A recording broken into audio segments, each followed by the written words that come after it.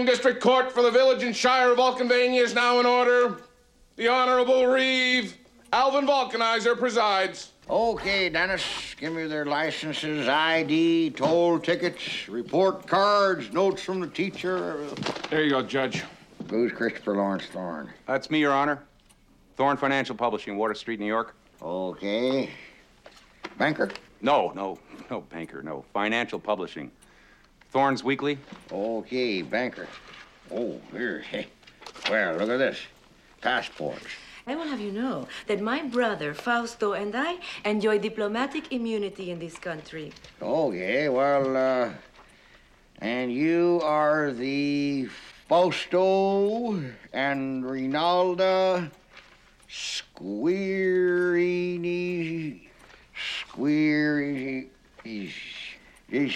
She's we? Friends of the bride. Yeah, that's right. We all want to get married. No, sir. No wedding. Moving violation. Failure to stop. Let's just be quiet and let him do his little thing and we'll be on our way. Oh, I will let you be on your way. And, well, when you go, the cat's eyes will spin. Now listen! Okay. We'll listen. Hey, ho, ha, ho! Hula, hula, hula, the bula, bula, bula. Look who's got the front seats of the Mexican hat dance now. Just like a bunch of spiders in a birthday cake.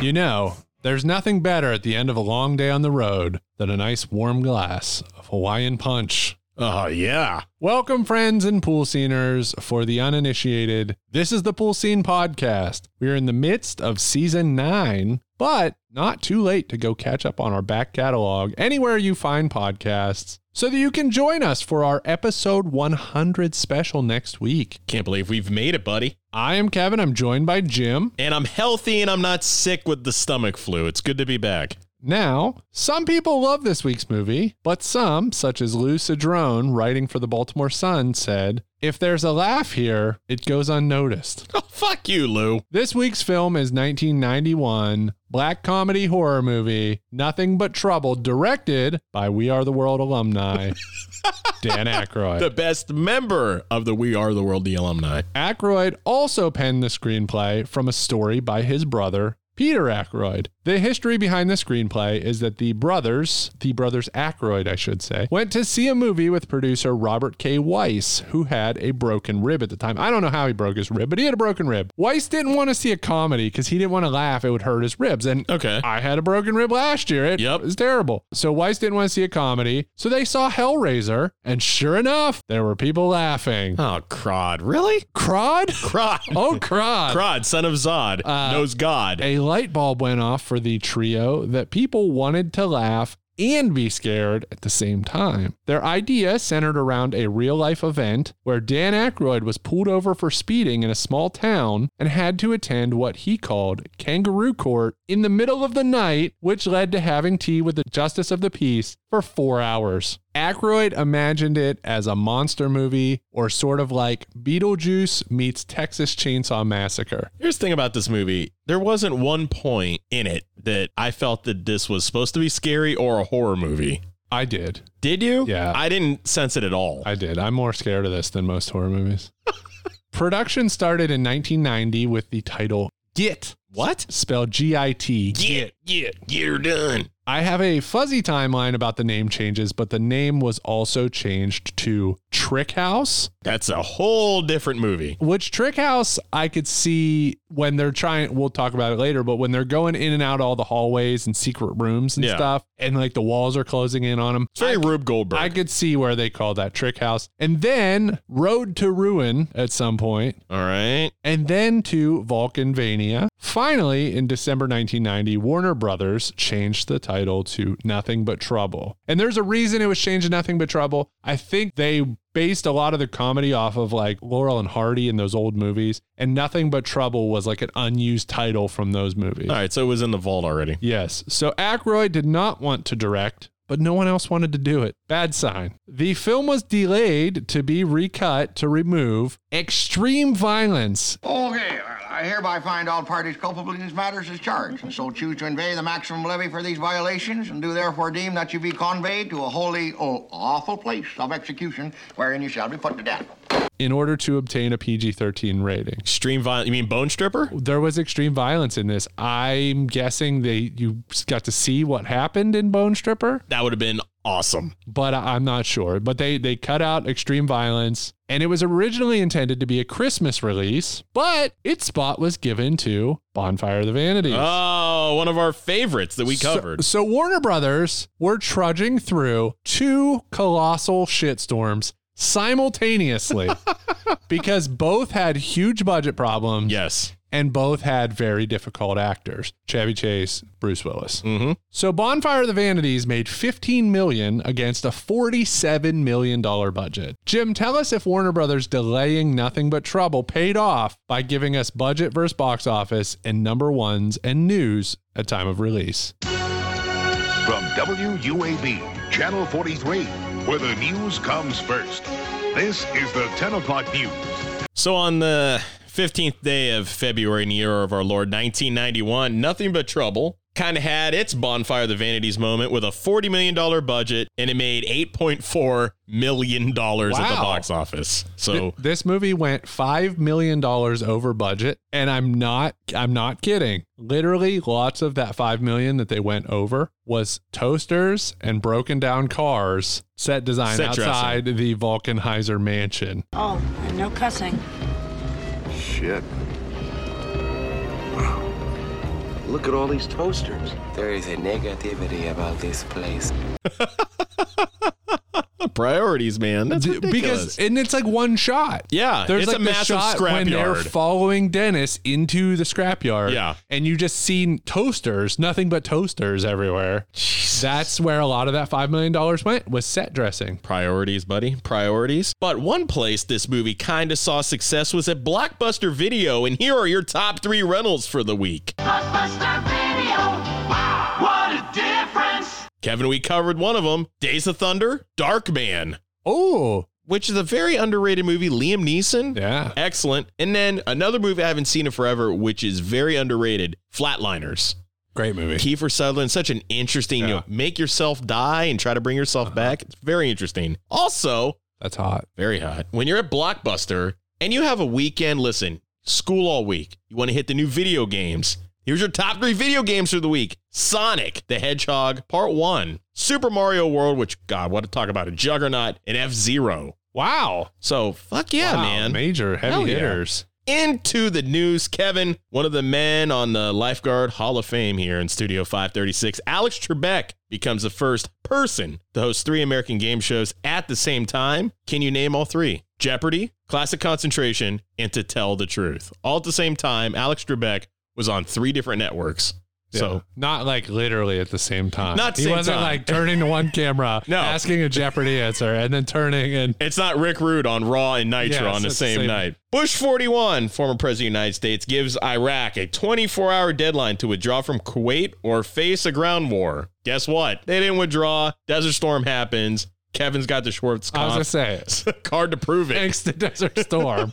I have a card collection. All right, George, what's up? Good evening, everybody. I'm George Michael, and welcome to The Sports Machine. Kevin, the quite scholarly, smart, who am I kidding? The dumbasses of the Baseball Hall of Fame Board of Directors vote 12-0 to bar Pete Rose through his betting on games. Bar him from baseball. Put the Hit King back. And why are we still having this debate? No, it's so stupid. It's been 30 years. Baseball just cannot stop shooting itself in the foot. Baseball sucks. It really does. It's horrible. Somebody should just literally start Modern Baseball Hall of Fame. Oh, like the first class of the Modern Baseball Hall of Fame. Barry Bonds, Mark McGwire, Sosa, Sammy Sosa. If it wasn't for McGwire, Sosa, and Bonds, this sport would have been dead. I think long gone dead. I think it would have. Because it's the higher-ups that were kissing their ass for this. And baseball's so bad for so many reasons. They will not embrace the youth. Did you see the guy a couple nights ago? I don't know what stadium it was at. I don't even know what teams it was. He did like a check swing and hit a home run because it's juiced ball era. Jesus. They're trying to bring fans back through juiced baseball and atmosphere rather than like steroids. Because they're still strictly harsh about, performance enhancing drugs. This guy, like, literally check swing. Home run. Jeez. It's like juice ball or out of control. It's no challenge anymore. Kevin, one of your beloved favorite teams, Troy State, sets an NCAA Division II record with 103 points in the second half, routing DeVry Institute 187 to 117. DeVry had a basketball team? DeVry had a basketball team, and he gave up 103 points in the second half of the game. Wow. So DeVry, I think that was the proverbial straw that broke the camel's back when it came to the legacy of DeVry Institute basketball. Edmonton Oiler goalie Grant Fuhr returns to the NHL after a season-long suspension for substance abuse and shuts out the New Jersey Devils 4-0. Talk about a big, hey, I'm back, motherfuckers. Remember, I got my face cut with a blade? Yep. I'm the man. Best hockey starting lineup figure, by far, is the Grant Fuhr goalie figure. Kevin, we mentioned her briefly. Figure skating championships, 1991, won by one Tanya Harding. Yeah. Oops. Got Galoo lead. Number one movie in America is a very underrated Julia Roberts movie, Sleeping with the Enemy. Good one. Very good one. Funniest thing about this, though, not so funny, but it broke the Aliens record, $10 million for highest weekend debut for a film featuring a female protagonist. And the number one song in America, CNC Music Factory.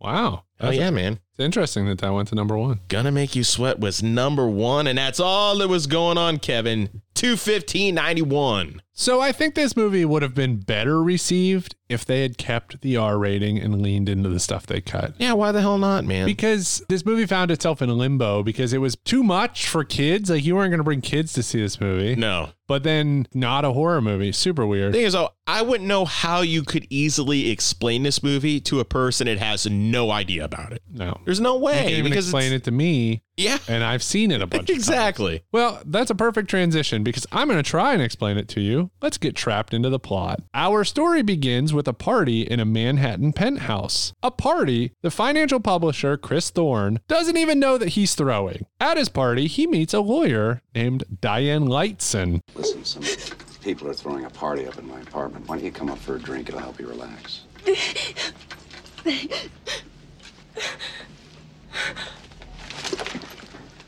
Oh, that son of a bitch!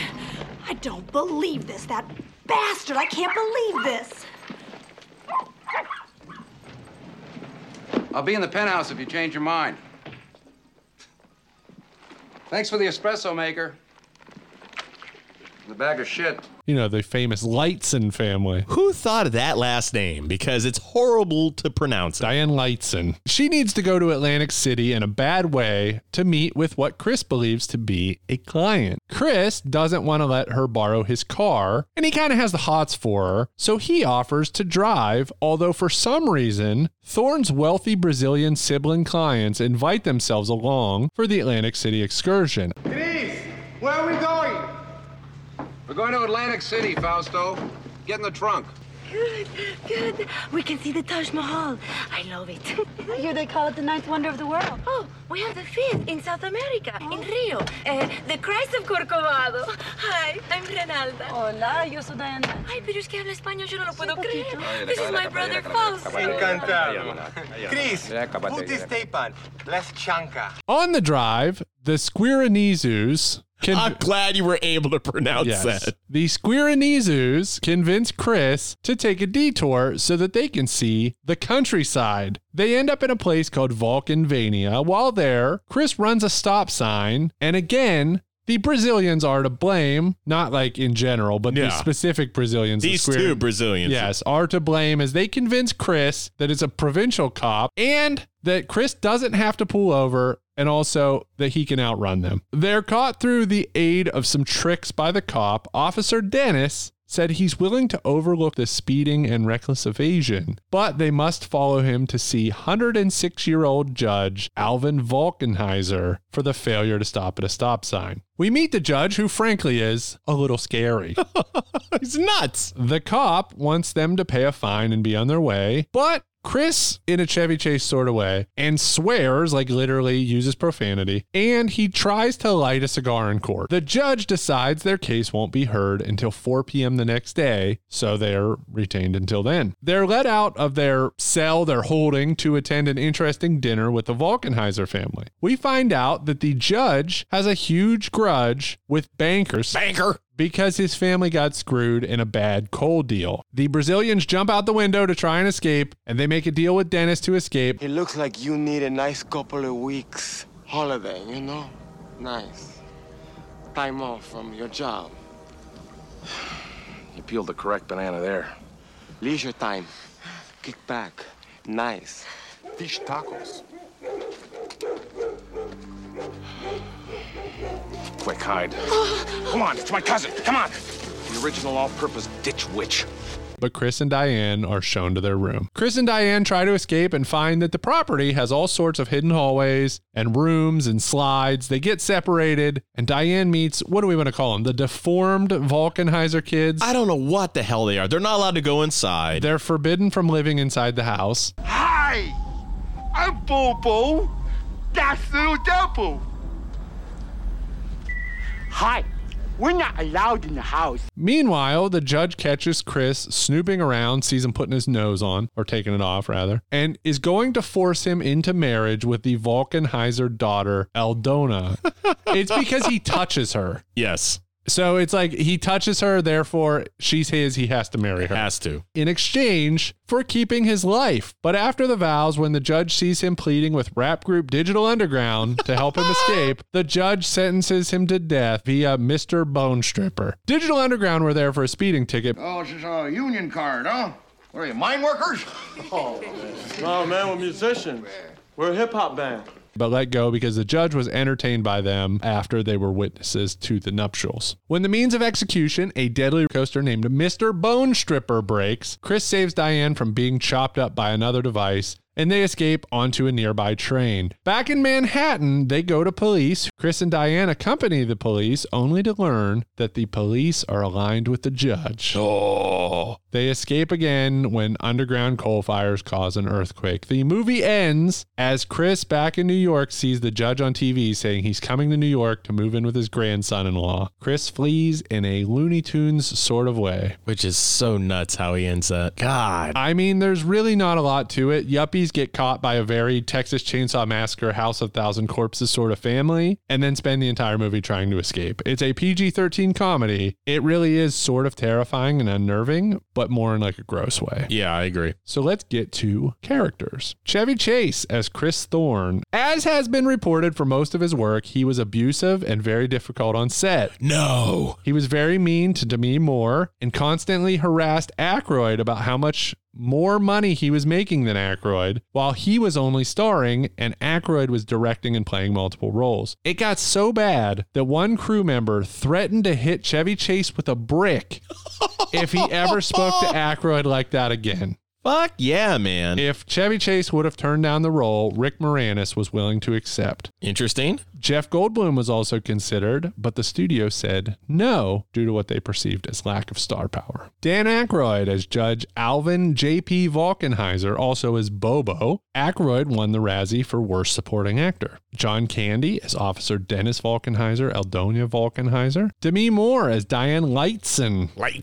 John Candy suggested Meg Ryan. Okay. But there was a scheduling issue because she was starring in Oliver Stone's The Doors. Coming off the success of Ghost, casting Demi was a no-brainer. Taylor Negron as Fausto Squirinizu. And who else do we want to mention? Daniel Baldwin's in here as a drug dealer. It's random fucking Tupac in Digital Underground when he was still in Digital Underground. So which actress gives a passable performance? Does any non-lead character steal scenes? To me, it's Dan Aykroyd. I think it's hands down. The role of Judge is so good. Yeah. Like, he's literally falling apart. He doesn't have a leg. He doesn't have the skin of his nose, which is weird throughout this movie, I noticed. The tip of the nose skin, whatever they use, sometimes changes from scene to scene, where it almost looks flushed and it doesn't look flushed, and it's some different. In parts, it's supposed to look like a dick. Oh, is it on supposed purpose. to? Okay. Yeah, it literally is the head of a penis at times. But nothing beats it. And you know how much of a fan of hot dogs that I am, Kevin, as you know. Oh, no. Him eating a hot dog is probably the most horror show thing I've ever seen in my life. Demi Moore is great. 1796, my forefathers established this seat after the tenets of the old Shire Charter. Shire Charter? Excuse me, sir, that's pre-Magna Carta. I mean, serfdom and fiefdom stuff. Very good, young lady. You know, you and I ought to spend a little more time together. Well, I'd like that. Would you? She is really Because, like, good. everybody else, like, Chevy Chase was mad to be there, and, like, John Candy's always awesome, but Demi Moore, very professional, awesome. John Candy loves to dress up as a woman. Yeah. Armed and Dangerous. He did it in this movie, and he did it in Who's Harry Crumb. Yep. 3 movies in which he loves. I just saw some pictures. Dawn in a Dress. I have a friend who is a big fan of John Candy, and there's pictures where John Candy is dressed as Boy George. Really? There's a bunch of pictures of John Candy in drag or in. Isn't it crazy that he died at 43? So sad. God damn it. It's so good. All right, let's move on to best scenes. Find out which scenes made a splash. Jim, you go first. The performance in the judges, I guess, in the chambers, as you will, by Digital Underground. Yes, I have it too.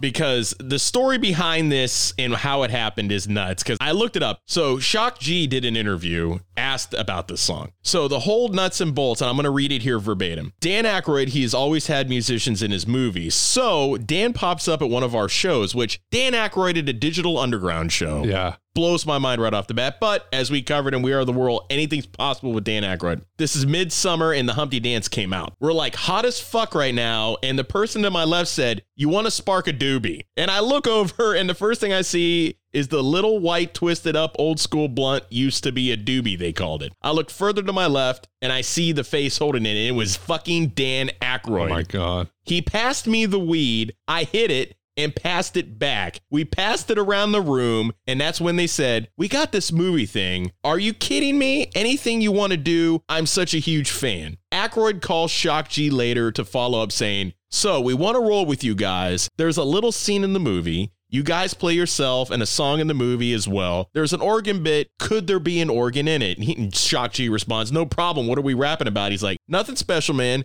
Just keep that same song. Just keep that same song you got," Aykroyd told him. He's like, "I took it literally," adding, "It was all rushed. All the good shit is rushed." So he took it literally and he just made the song called Same Song. Yeah. So that was the background of that song. And of course, we see Tupac Shakur is the hype man for the very first time. So literally the scene is a band coming through Vulcanvania, pulled over for speeding. The judge essentially asks them what they are. They say they're a group. He makes them set up their equipment and perform, which he joins in, performs with them. Which is awesome. It is. But we see young Tupac. This is only 5.5 years before his murder. Yeah. He wasn't even a solo artist yet. What does that tell you how great he was? He was still a Digital Underground member. And actually, the song performed, same song in this movie, was his rapping debut. So then 9 months later, after this, Tupacalypse Now comes out, and his career went into the stratosphere for the next 5 years until he was shot and killed. What was this movie, man? My first best scene, or I guess it's a collection of scenes, it's Mr. Bone Stripper. Oh, I love it, man. I'll tell you what, there, I'll give you all your coke and your grinders and spoons and pots and guns and knives and all that back to you when you come out the other end.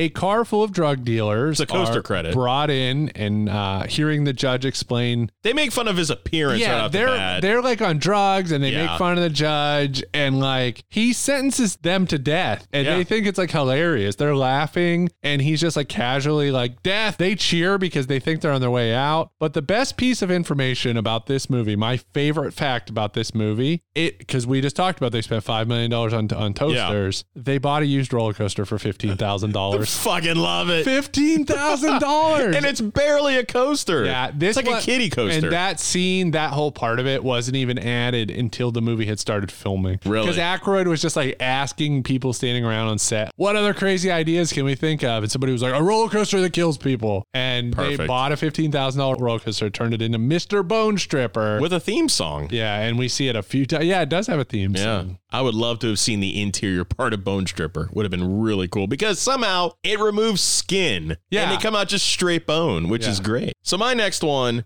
is the dinner. Go ahead there, folks. Pick yourself up a couple of dogs. The infamous dinner. Who doesn't want to keep two prisoners caged up? Nobody wants to do that. Let's have a dinner. So he has this whole setup with a train that comes around the table with which that train cost them, I want to say it was like $50,000 to engineer that table that has the dropout so the train can come out. Because again, someone on set was like, I went to this restaurant where the train carried the food around the restaurant. And Dan Aykroyd was like, I love that. So he made the set engineers build that train apparatus. And funny thing is, we covered Problem Child 2 with Midnight Movie Podcast when we were guests. They had a restaurant with a train with food. It's got to be the same restaurant. I mean, it cost him $50,000 to make that table. Yeah, because somebody couldn't have done it cheaper. It might not have been that much, but it was a lot. That scene is so good because Dan Aykroyd is just so gross. John Candy, not as Eldona, but plays it so straight, like straight to the cuff. Yeah, like it's so good at it. It's the cop who I guess is a clerk of the court. Yeah, it's John Candy as Eldona. It's the judge. It's pretty, and then it's all the guests, the Brazilians. You people are sick, wicked, funky, misanthropic, codependent animals. And I won't have my sister, who was once the queen of the Mardi Gras, sitting at a table with a pickle shooting train. He's right. We gotta go. Fine. Come on, baby. And Chris and Diane. The Brazilians are the only ones that seem to make sense out of this whole thing. They're just disgusted by it. He's going to serve them some dogs, which are like gray and floppy. They are the floppiest wet hot dog. And then what does he say? He says like, here's how I like them, and I suggest you have them the same way. He suggests that they all eat their hot dog the way that he eats his. Mustard. Yeah. Get some mustard on the dog. Yeah. And then he eats the way he eats that hot dog. He eats it like an old, like you go to anywhere that sells stuff like this and watch an old person eat. That's like, he nails it. Oh, big time. Not worthy of the Razzie. He's great. When Chris and Diane try to escape and explore the mansion. This way. There's gotta be a way out of here. Over here. Must be the nursery.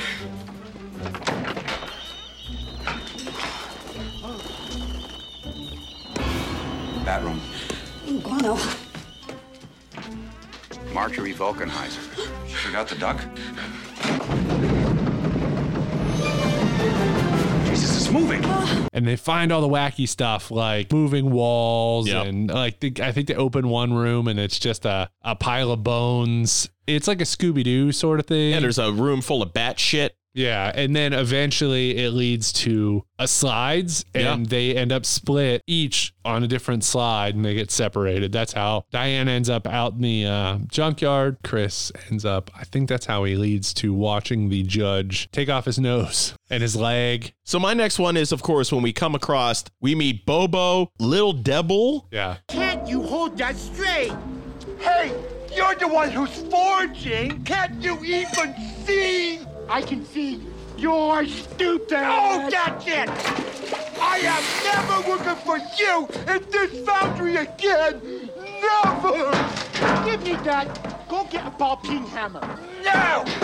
No, the one that's round on the end. I know the ball-peen hammer's round. I still want to know what the hell these, I hate to say things, but what are they? Yeah, I have a logic for it. I'm assuming there's a toxic chemical release and somehow they were caught out and they're not allowed in the house. They're very elementary brain-minded. Yeah. And they fight like they're 5-year-old kids, but they love Diane. Yeah. I love that. It's a great scene. Makes me uncomfortable.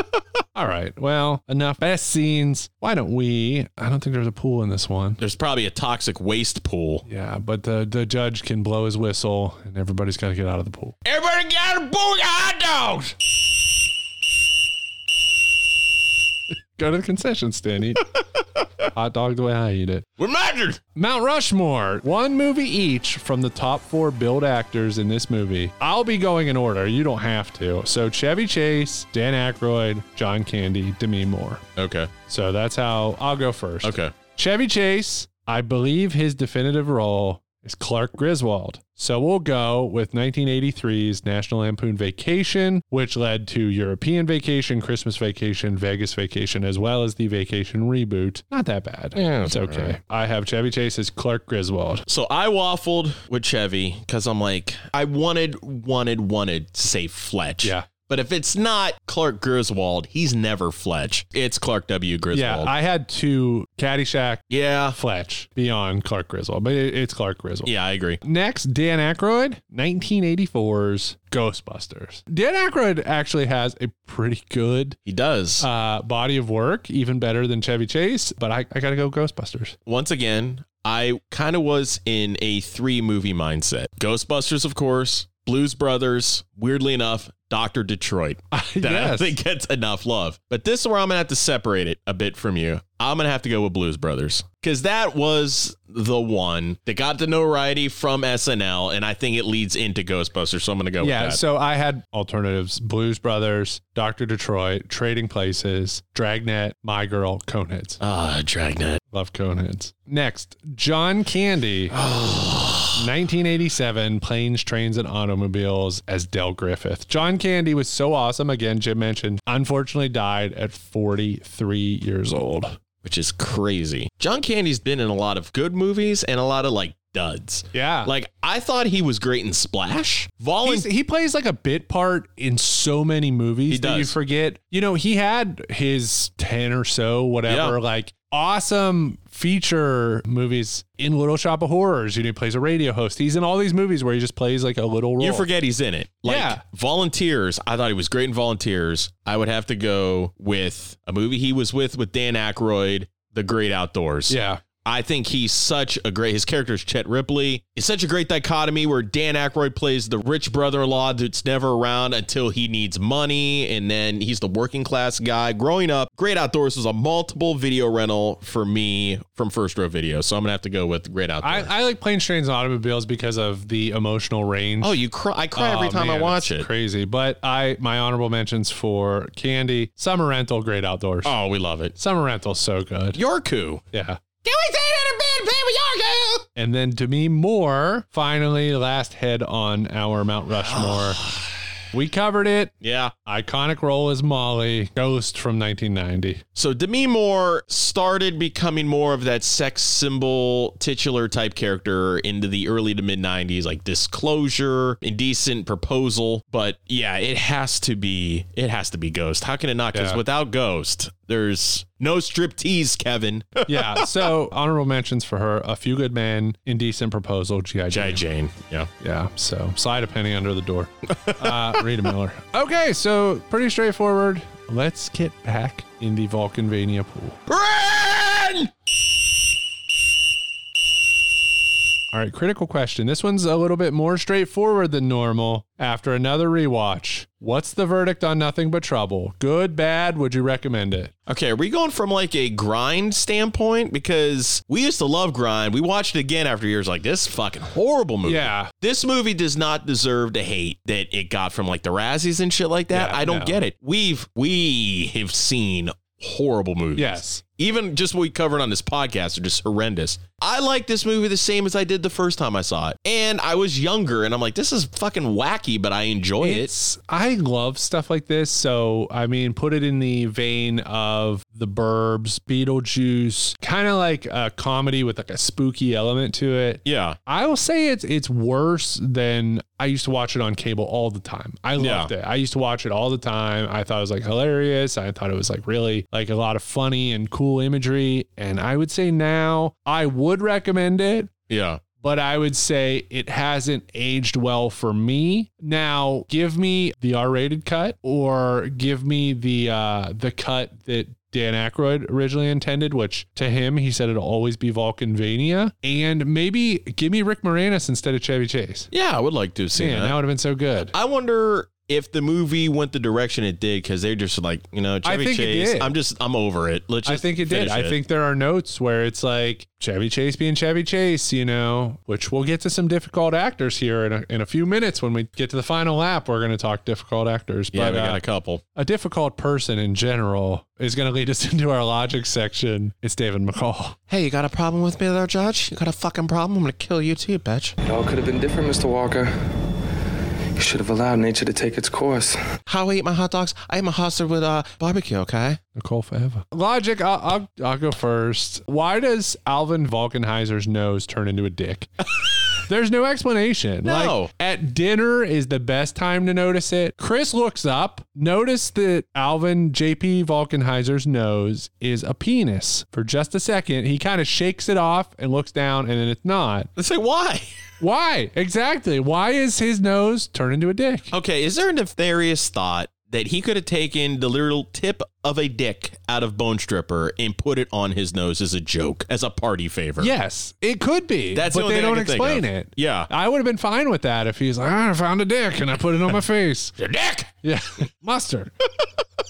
But like I said earlier, too, the whole logic about Mr. Bone Stripper, so they're conveyed into this device. Yes. That has cut up cans, like soup cans, which Right. we are led to believe strip entire skin and organs, which I love. Not only strip skin and organs, but somehow like bleach the bones clean. And because it spits out a perfectly clean bone, like a set of bones on the other side. But then I would love to have seen just a scene like where Chris gets thrown in, but then the power gets cut. Yeah. He still goes through there. Just a scene of him looking around going, Jesus, fuck, Because we got to see that when he went down to the slides and he's seeing all this shit from Alvin. Where does all the guts and stuff go? I want to know. Does Bobo and Little Devil eat him? It's possible. Speaking of Bobo and Little Devil, the brothers who live in the junkyard, they're not human. No, they're not. They're creatures. Even though like Alvin can take his nose off, still human. The Junkyard Brothers are straight up monsters. They look like the living version of the hot dogs that are served at dinner. They're like shaped like water balloons. They have like a diaper on. It's distended abdomens. It's so weird. They're creatures. Yeah. I mean, But they why? have like literal cone heads. Yeah, it makes no sense. They're like enormous too. Yeah. They're but they're so kind-hearted. They're not evil. And they love Diane. Yeah, she uses that to her advantage. She does. How is it possible for a house, the Shire Reeves house, the mansion or whatever, how is it possible to a house that old that's built on top of a coal fire? I remember doing research on Centralia in Pennsylvania. Yeah. That whole town got abandoned because there's been a coal fire since 1962. Right. There's vents everywhere. It's not dangerous. The land is very unstable. How are they able to do all this stuff to a rundown house where the judge's table comes out of the wall? He goes up and down. All this stuff is able to do to a house that should not be able to be done to. Yes. It's very structurally unstable. The house should collapse. Yes. It's weird. What's in it for the cops to be aligned with Alvin? Not a damn thing, because they're not even in the same state. Right. I mean, even if we look past Manhattan cops having any connection to Vulcanvania, he's broke. He's not buying them off. He doesn't have the money to buy the cops off. What service is he offering them? How can a guy at 106 years of age still function? His body's falling apart. I just don't. They're like, Hi, Judge Alvin. Evening, troopers. Can't go too far in this part of the world without running across my friends.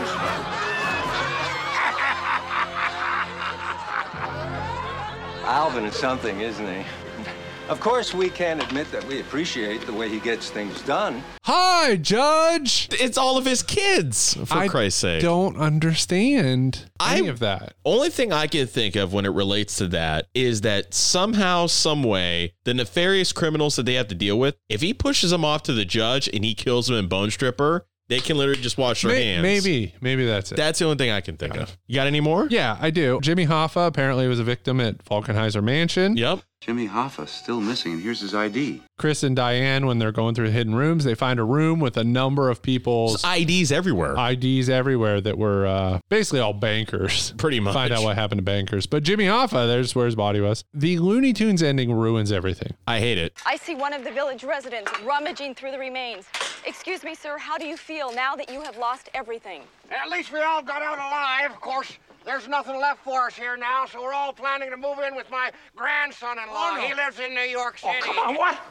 No, what? See you soon, banker. No, what? No, you won't.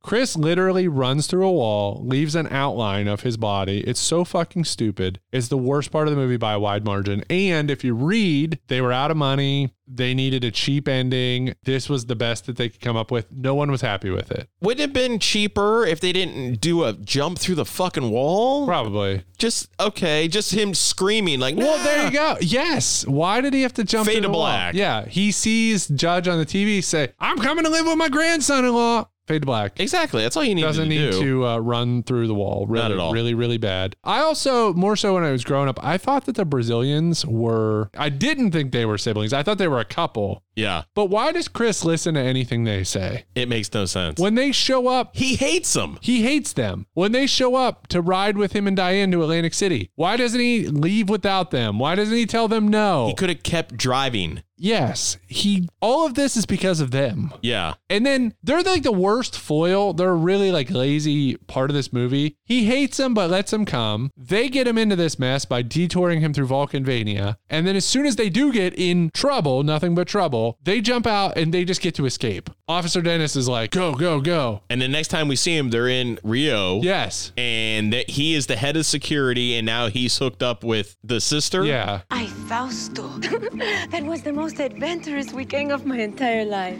When I think about what happened in Balkanbania, I would do it again. Not me. I was like James Bond. Don't worry, Dennis. Now that you are head of our personal security, And my lover. dude, your life's gonna be fantastic. And don't you worry. No one's gonna touch you or my little Flora de la Luna. I agree with you. For the longest time, I thought they were a couple. Right. And then at the end, I'm like, this is a fucking weird threesome. I'm like, what the hell? John Candy's in on this? What's the legacy of this movie? Dan Aykroyd never got another chance to direct because it bombed so bad. It ruined his reputation. He always wanted another opportunity to direct, and no one would let him because he had nothing but trouble on his resume, which is sad because he tried to get other people to direct, and they all said no. Which fucking sucks. It does. And I think Chevy Chase really screwed him on that big time. He did. Yeah. And how are they even like, did they ever speak again? Because like every movie we've covered with Chevy Chase. I almost said Castlevania? Yeah, he was in Castlevania. He's a Castlevania movie. Caddyshack 2, they were in it together. Yeah. So it makes me wonder if he held a grudge over Caddyshack 2 and brought it on to this movie, because I'm pretty sure this was the next movie It's after like they did. Every movie that Chevy Chase has been in, we find out he's like, never talked to so-and-so again, almost every time. So you wonder, it sucks that Chevy Chase sabotaged it. I mean, look at Community. He sabotaged that. Yeah, it's just, it's sad. A real kick to the balls, because I would love to have seen another Dan Aykroyd directed movie and have him do it his way. Thankfully, it is a cult hit of sorts. There's a lot of people who were like, actually, it was a really fun movie. I really liked that movie. And so at least there's that, because Dan Aykroyd said like, people come up to him all the time and tell him they like it. Yeah. And he's like, it's good enough for me. Yeah, which is cool. So, but it's funny that it's in a way forever linked with Bonfire of the Vanities.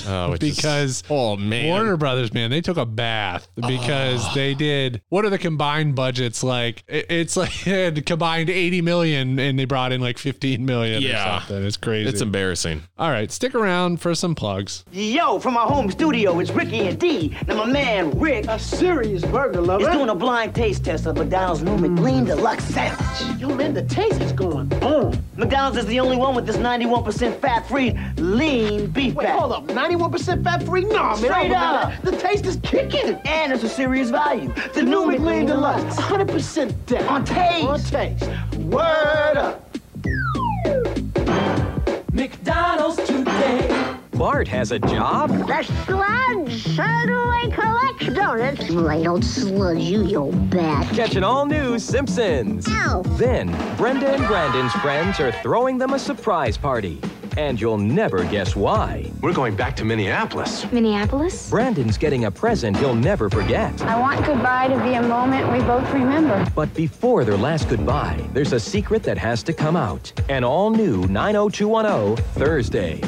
Pool Sceners, once again, thank you very much for listening to this week's episode of the Pool Scene Podcast. And as always, like, comment, subscribe, rate, and follow Apple Podcasts, Spotify, and Podbean. Smash that like button with unbridled enthusiasm and make sure you spread the word of the Pool Scene Podcast to one and all. Go over to Facebook at Pool Scene Podcast. Join the Pool Sceners group. You guys want to win some free stuff? Maybe make a suggestion about an episode or two?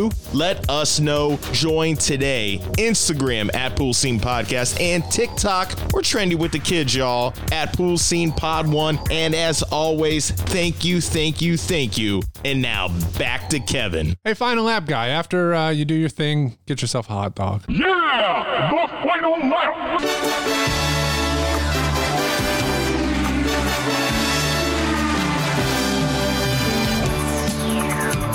So, Jim, big Pool Scene Podcast adjacent news. Okay. Justin Lin stepped down from directing Fast and Furious sequel, Fast X. I'm pissed. So he's directed 5 movies thus far. Yeah. And was going to direct the final sequel installment. He started doing stuff already? Reportedly due to a disagreement with Vin Diesel. The Rock won't come back because of Vin Diesel. We've heard in the past Vin Diesel was very difficult. Maybe not in a Chevy Chase, but sort of way, but maybe. Apparently, Vin pulled the Hulk Hogan creative control card when it came to Toretto. And apparently Justin Lin, in his version of the script, wanted to do something to the Toretto character, and Dom vetoed it. And I guess they got into a heated discussion over it. And Justin Lin said, I'm out. I sent you that video from, I don't know if it's TikTok, Instagram, something. And you see Vin Diesel kind of being an asshole. And he's kind of got a smirk on his face. And you got Justin Lin just sitting there on the ground. And Vin's like, how's it going, Justin? And he's like, oh, off to a wonderful start. And you can hear almost the sarcasm in his voice. And he's like, yep, making a fantastic movie. And then it was like within 24 hours of that, it was announced he slammed the door. They had a meeting with producers and Vin Diesel and everybody, the executives on the film or whatever, and it left with Justin Lin slamming the door in anger and walking out, staying on as producer because you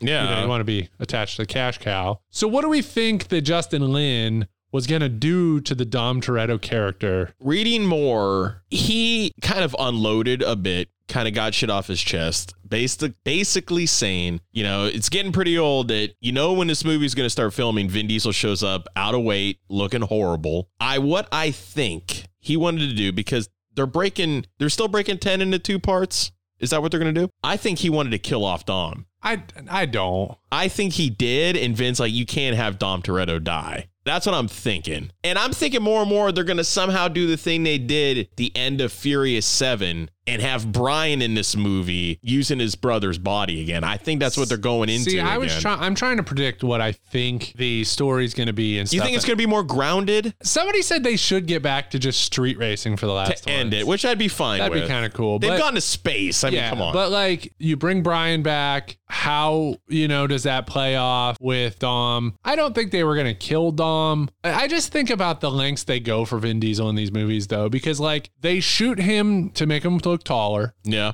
His guns get their own sound effects, which I pointed out to you before. If you listen to his guns versus other, like everybody else's guns are like pew pew pew, and Vin Diesel's just like boom boom gun, and he won't lose a fight. He's not allowed to lose a fight. They do all these things for this character, and I wonder if it was just something like very minute, just kind of like, we want you to, because if Vin Diesel didn't disagree with the character gone evil, where he goes evil, what is that, in 8? That's Fate of the Furious, That's 8. In 8, he goes evil. evil. If he didn't like object to that, I'm like, what possibly? That's dumb. 8's like maybe the worst movie. It's pretty bad because it's like you do an evil Dom story arc. So I'm like, what could have it been that was enough for Justin Lin to say, I'm done? It might have been something stupid. It might have been like, I don't wear white shirts. I only wear black shirts, you know? And he's like, all right, I'm done. What people need to remember, Vin Diesel, I think, is like 55. Yeah. He's not getting any younger. He's an old dude. It's Mark Sinclair. And if you look at some of these pictures of him, he looks like old Uncle Vin with the beer gut. Yeah. He's out of shape. They can,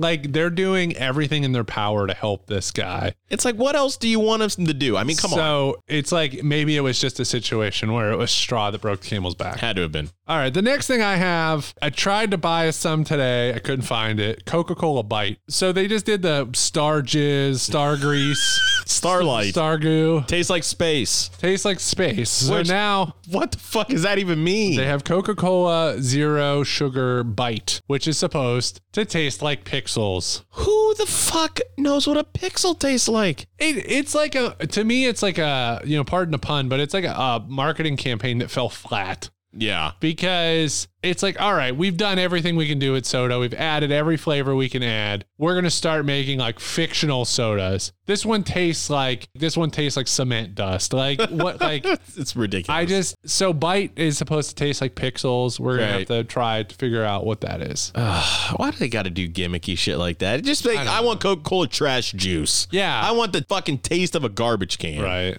Because Starlight, let me tell you, I tried one of it. Not that great.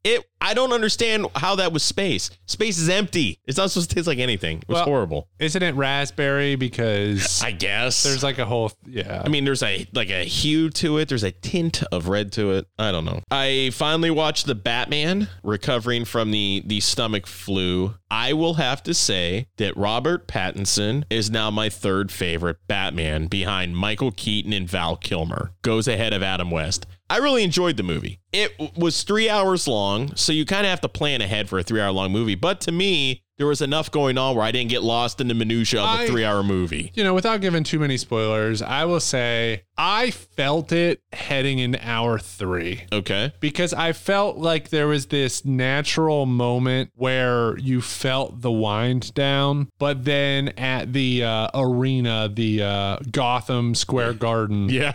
That whole scene. Yeah. I'm just kind of like, let's wrap it up. I felt like that was past the point. And I liked it. I liked everything about the movie, whatever, but I felt a natural moment where I was like, okay, the movie's winding down. And then it didn't. It didn't. But I will say I loved the dark take on it. I loved the guy who played Riddler. I thought he was amazing. I was like, what do I know him from? He's Klitz from The Girl Next Door. Yeah, he's awesome. Paul Dano. Really good. Most known for There Will Be Blood. I've never seen it, but yeah, I know of him from that. He's incredible. But what I learned today from a work colleague that I was unaware that this is the Batman of Earth 2. I had no idea. I was like, he has to be a multiverse Batman. He's like, yeah, he's from Earth 2. I didn't know that. So I was like, okay, that makes sense because in comic lore, Earth 2 is a more darker, serious, stoned Earth. Okay. So I loved it. But like what you brought up, if they go to Mr. Freeze, I would love to see a serious Mr. Freeze. Well, this, not really a spoiler either. So they have a character who is a journalist intent on exposing the Wayne family. Yeah. His last name is the same as the character Hush. So they think that maybe a child of that reporter wants revenge on the Wayne family. Maybe we get Hush. Yeah. Because we've never had a live action version of Hush. You know, he's been in cartoons and animated movies and stuff, but would be great.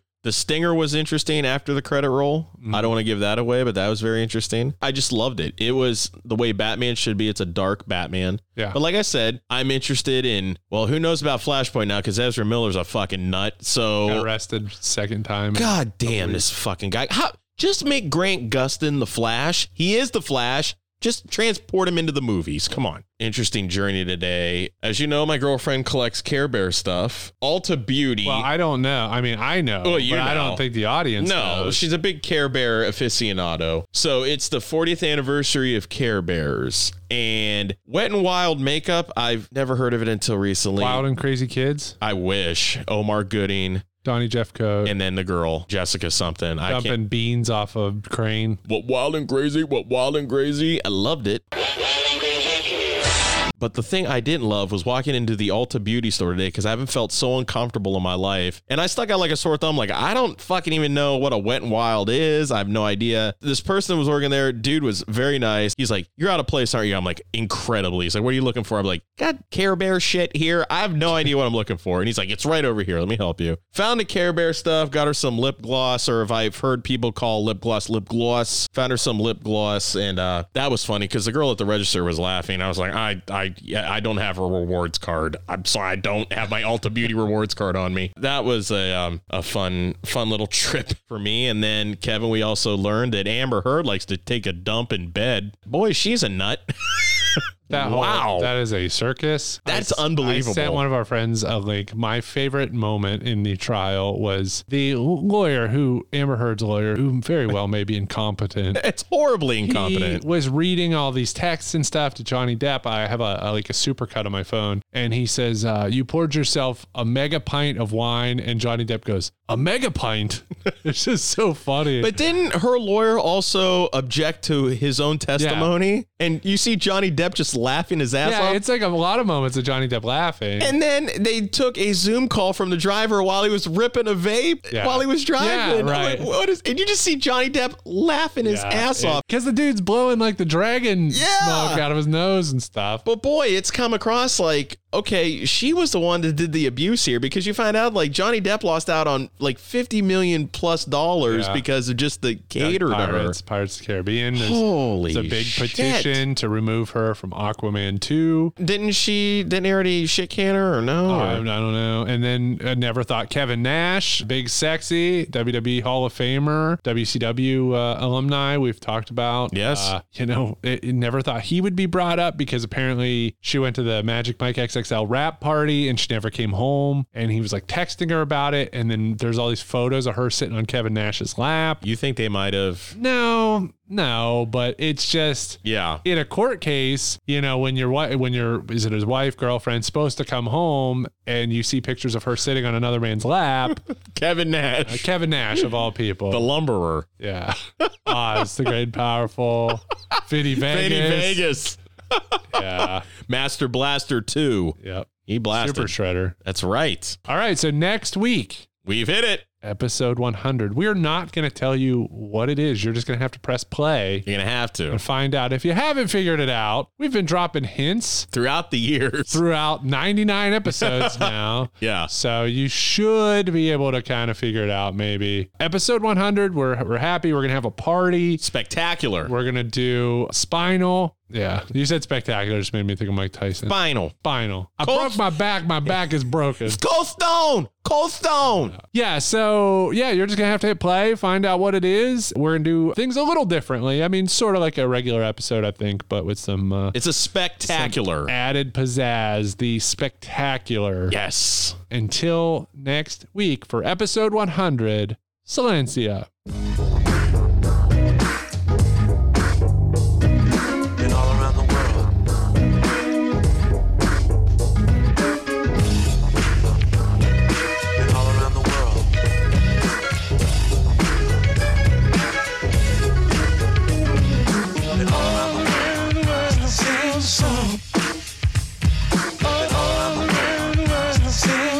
Yo, we've been all around the world. Been all around the world. Same song. All around the world. Same song. I came for the party to get naughty, get my rocks on, eat popcorn, watch you move your body to the pop song that I'm singing, ding-a-linging, funky beats ringing, everybody swinging in the place as I kick the J-A-Z-Z-Y style, R&B mixing it with the hip-hop swing beat, champagne in my hand, it won't be long till I'm gone. It's just the same old song. It's just a freestyle, meanwhile we keep the beat kicking, sweat dripping, girlies in the limo eating chicken, oops, don't get the grease on your pantyhose, I love you, Rover, move over, I gotta blow my nose, sneezing, but still I'm pleasing all the slimmies, pull out my Jimmy, time to get busy with a Jenny, if it's good and plenty, don't you know, there I go, there I go, there I go, but I don't go nowhere without my gym hat, what I'm rapping is if she's clapping then I'm strapping cause I'm smarter than that, and then girlie maybe we can get along, cutie after cutie, it's just the same old song. It's the same old song, y'all. Same song. It's just the same old song. It's the same song.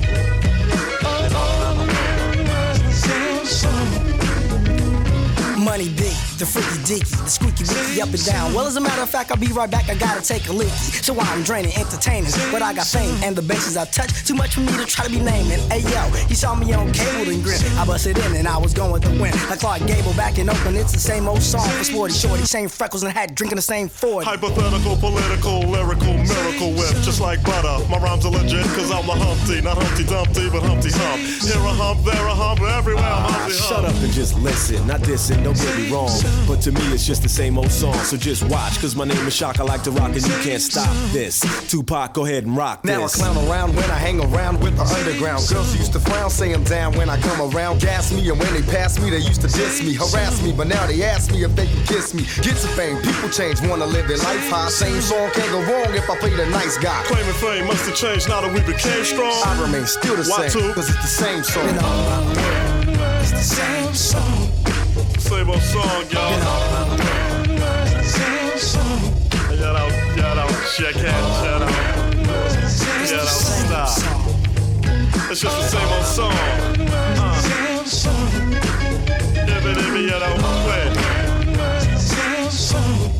Yeah, Humpty Hump in the house, y'all. And you know what? It's the same old song. All around the world, same song.